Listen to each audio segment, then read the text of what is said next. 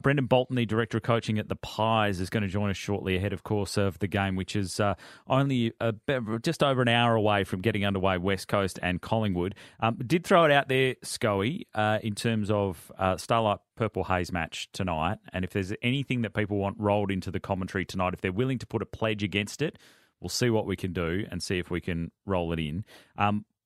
10 years on from one of the most infamous moments in football broadcasting history. Oh, boy.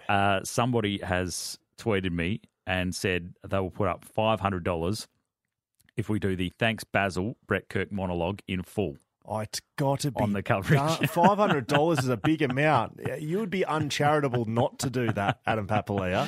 It is a big amount. Our producer, Jules, I think, can actually do it word for word off the cuff. I'm not sure what we're doing for the next 45 minutes, perhaps, but I think we might need to get... We might need to get Jules. Jules, do you want to do it? That's a yes from Jules. Stay tuned here on 6PR. No, he's giving me the shake. Let's hear from the original instead. So it would be $500 if we said this in full.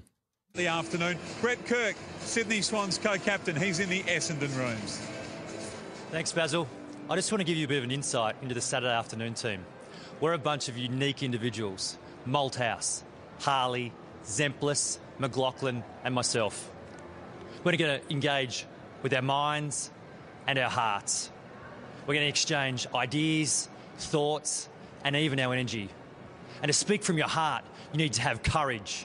You need to be honest and authentic. We're not always going to get it right, and sometimes you're not going to agree with us. But that's okay, because just like you, we care. Just like you, we're passionate about the game. So if you want to come along for the ride, join us on Saturday Arvos, because we just love the footy.